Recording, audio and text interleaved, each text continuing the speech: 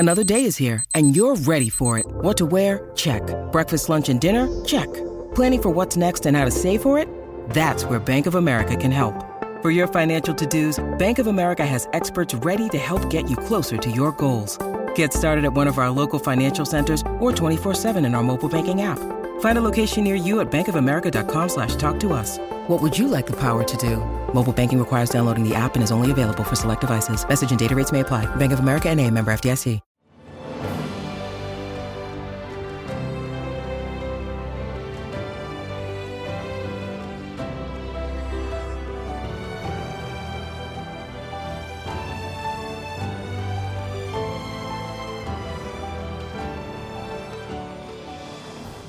Welcome to the newest episode of Beyond the Fame with Jason Fraley. I'm your host, Jason Fraley, picking the brains of the top filmmakers, musicians, and artists of our time. Comedian Bert Kreischer brings his fully loaded comedy tour to the CFG Bank Arena in Baltimore, Maryland this Thursday, including titans like Dave Attell and Tiffany Haddish. We discussed his incredible journey from a Florida State party animal who inspired Van Wilder to his shirtless stand-up specials and new action comedy flick The Machine. Bert Kreischer, hey, thanks so much for joining us on WTOP in Washington, D.C.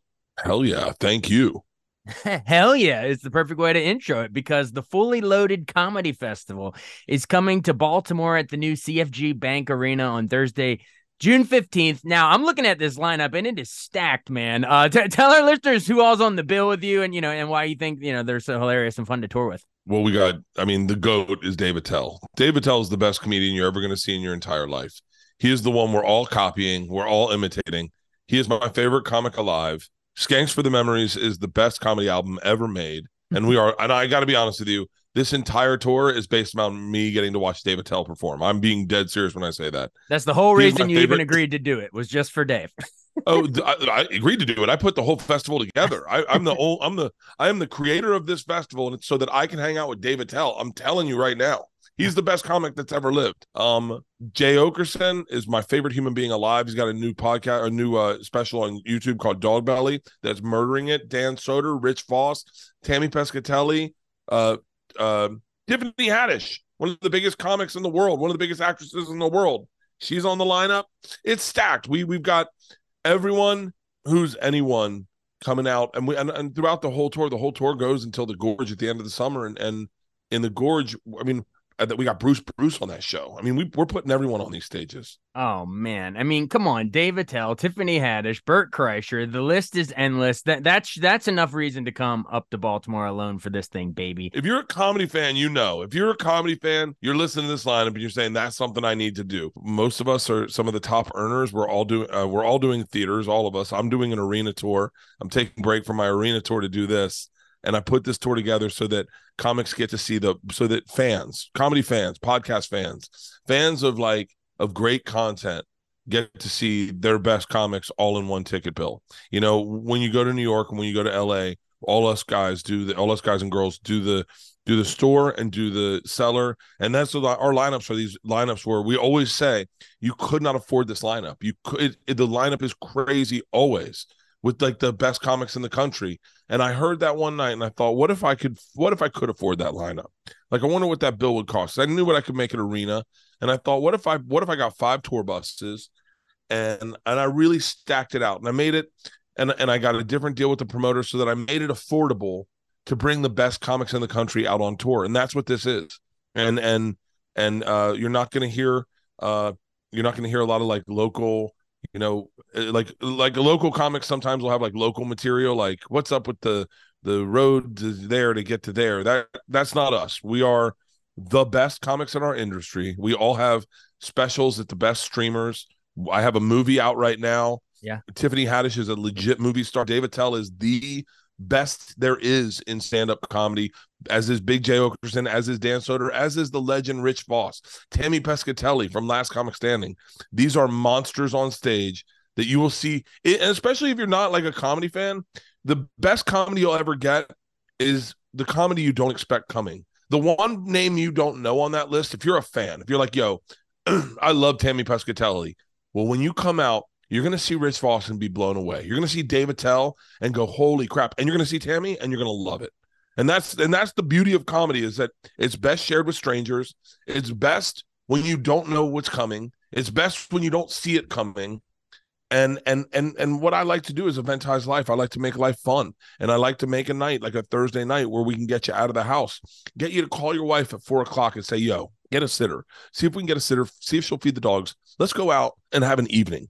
Let's get some white wine. We'll get drinks when we get there. Meet me there. Get an Uber. I'll meet you there. And let's go out and have a night and get in early, and we'll get into work tomorrow. And then let's have a fun weekend. But let's start Thursday night at the arena and watching Fully Loaded. Awesome. Well, whenever I have someone on, in case there's like young comics listening, wanting to get into it or whatever, I'll always love to hear how you got into it. So you were born in like St. Petersburg, Florida in 1972. Who'd you enjoy growing up? I know you say Dave Attell's your favorite now, but like who are you, geeking out on it as far as comedy growing up? No one. I was, so my story is a little unique. So if you're a young comic, I apologize. I was written up in Rolling Stone magazine as the number one party animal in the country when I was in college. Florida State, 6th year. Yeah, Florida State. Yeah, 1997. Oliver Stone optioned the rights to my life, and it gave me the courage to move to New York. Gave me the courage to do stand-up for the first time, and then I moved to New York and started working the door at a place called Boston Comedy Club, where I started seeing all these comics I'm listing. That's where I started seeing all of them. Murder, Monsters. And then Will Smith discovered me. I moved out to LA, started doing television. And the rest is kind of history. I bounced around television, and I went back into the clubs, and I worked my way back in the clubs to get to be a headliner. And then podcasting took off. And when podcasting took off, I got lucky enough to be around a couple of the dudes that were doing it at the highest level. And they shepherded me and told me where to go and how to do it. And then I got lucky enough to have a podcast. Me and my best friend started a podcast. And that's, if you're a young comic, all I'll tell you, if you're listening, all I'll tell you is you got to just do. You just do. And don't listen to people. People's advice is always self-serving to themselves. Don't listen to other comics tell you what to do, because they're just telling you either about their failures or their soon-to-be failures. You need to shepherd your own ship, have your own goals in mind, and know where you're going and do your thing. Because, man, if you fail on other people's advice, you'll regret this entire career. That's great advice. And real quick, I want to circle back. You mentioned Oliver Stone optioned your, after that Rolling Stone article, about you being the top partier at the top party school in the country. Oliver Stone optioned it, but I think eventually it made its way over to National Lampoon and became Van Wilder with Ryan Reynolds. Now, did you know about that as it was happening, or did you kind of find out about it later? Like, hey, they made a movie about me. No, I didn't know about it. I had nothing to do with the movie. They, supposedly that was the basis of the movie, but once you make a movie, you realize just how much work goes into a movie, and so it's disingenuous for me to claim any of that massive success. They made a great movie, and I had nothing to do with it. I had absolutely zero to do with it. I wish I had. It would have been cool, a cool thing to do. Just be a PA on it would have been cool, but no, I had nothing to do with that. Well, tell us about the movie that you have out. It just came out. It's called The Machine. And I know that's sort of been a nickname you've had for a while, but Mark Hamill is in this thing, Star Wars. Tell me about the movie and also the nickname, how you got it in the first place, the whole Russian mafia train thing. No, when I was 22, I got involved with the Russian mafia, and we robbed a train. And I told that story on Rogan's podcast, and it got legs. It went viral, and it blew up, and it changed my career. And in the process of it getting big, I started pitching it as a movie. And then one day I pitched it kind of on accident to a company called Legendary, and they just envisioned that movie, a reimagining of that story. And so that's what we did. We did a reimagining of that story where me and my father, played by Mark Hamill, get kidnapped by the Russian mafia and have to go back to Russia and pay for the crimes of my past. And so that's the movie we did. It was awesome. It was fun. We shot it for 3 months in Serbia. Probably the best experience of my life. And it just came out in theaters. And I'm really proud of it. And I hope everyone gets out of the house and goes into theaters. A lot of it's just getting out of the house. We got trained by COVID to stay in our house and get on Zooms and don't go into the office and have and sleep in and lie to everyone and sit and watch movies on Netflix. Look, Netflix is awesome. It's been a great home to me. I have 5 specials on Netflix.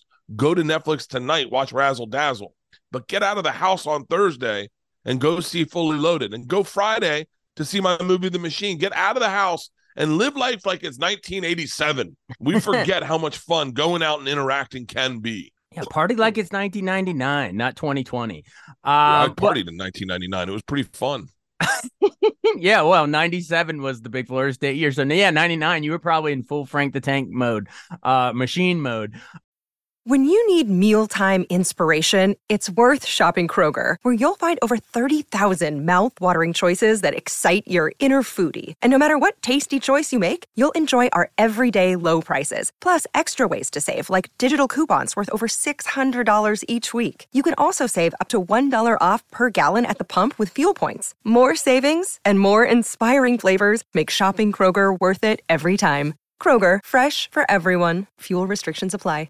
I'm Bradley Trainer. And I'm Don McClain. We have a podcast called Blinded by the Item. A blind item is gossip about a celebrity with their name left out. It's a guessing game, and you can play along. The item might be like, this A-list star carries a Birkin bag worth more than the average person's house to the gym to work out. Pretty sure that's J-Lo. And P.S. the person behind all of this is Kris Jenner, LLC. We drop a new episode every weekday so the fun never ends. Blinded by the Item. Listen wherever you get podcasts and watch us on the Blinded by the Item YouTube channel. I mean, you just mentioned about, don't act like we're still at home in our pajamas or whatever, get out into the world. But ironically, you've continued like being shirtless on stage out in the world. You have the best of both worlds, man. When did the whole shirtless on stage thing begin? I started doing it. I started doing it on the road. It was after Comfortably Dumb. I did Comfortably Dumb, and one of my buddies was like, it just didn't seem like you. Like, what was up with the collared shirt? And I was like, I don't know. That's what Comedy Central told me to wear. He was like, yeah, but you kind of rip your shirt off. Like, I love that energy. And I was doing that. I was doing it to cheer myself up, because you sometimes you can forget that your job is to make everyone laugh. And so I would do it on Thursday. I'd rip my shirt off. I'd kill a beer, and I'd listen to music as I got on stage, and I'd turn it into a party. And I just kept doing it. And then one day I took my shirt off and forgot to put it back on, and I just left it off, and then it stayed off.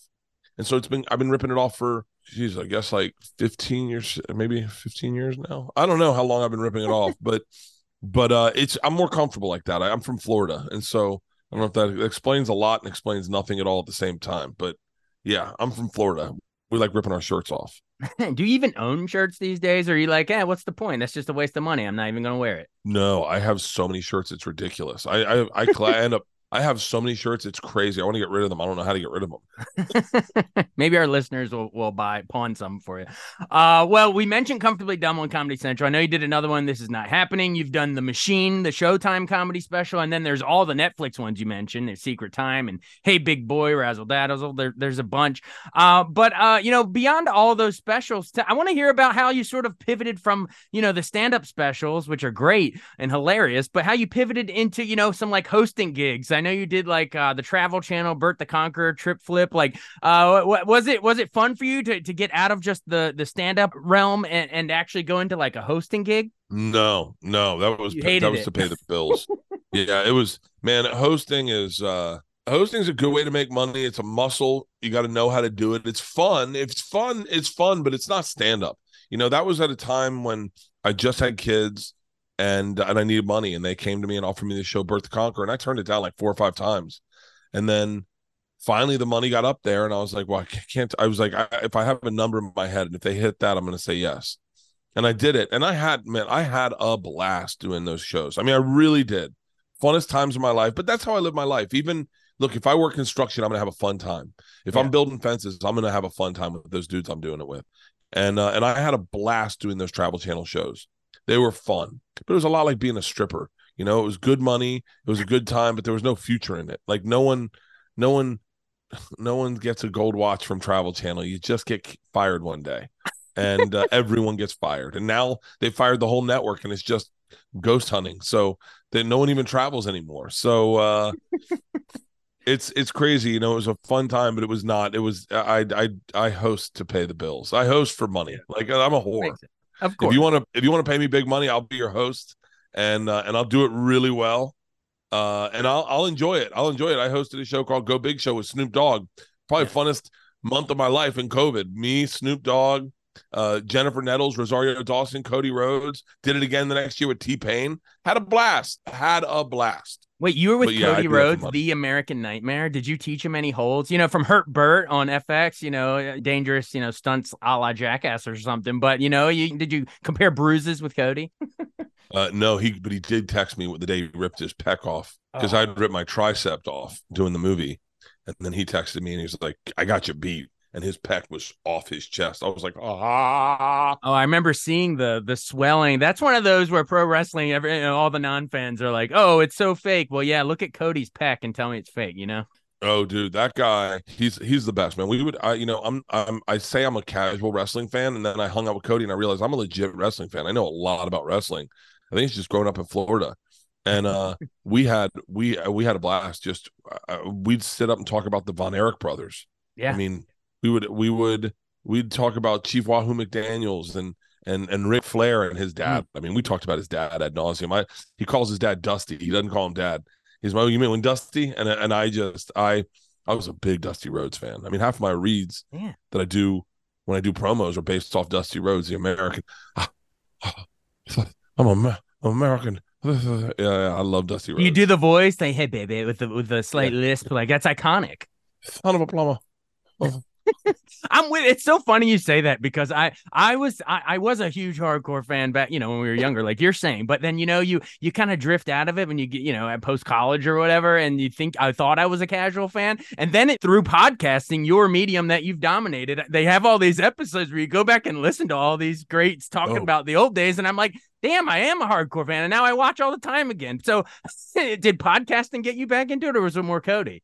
I honestly, podcasting forces you to remember your interests because you talk so much. I talk so much, it's ridiculous. Like if there's someone here listening going, oh, it's Bert, I'm so tired of him. Dude, I talk nonstop. But it forces you to go internal a lot and really think about your likes. And my buddy Tom Segura hates wrestling. And I was like, whatever. And then all of a sudden I'm forced to really kind of examine that and go, do I hate wrestling or do I like wrestling? And and it's an escapism. I love it. And now I'm watching, because of Cody, I'm watching the newer stuff and I'm loving it. I'm loving that the shift and that every dude's a little more agile, a little faster, and it's a little more dynamic these days.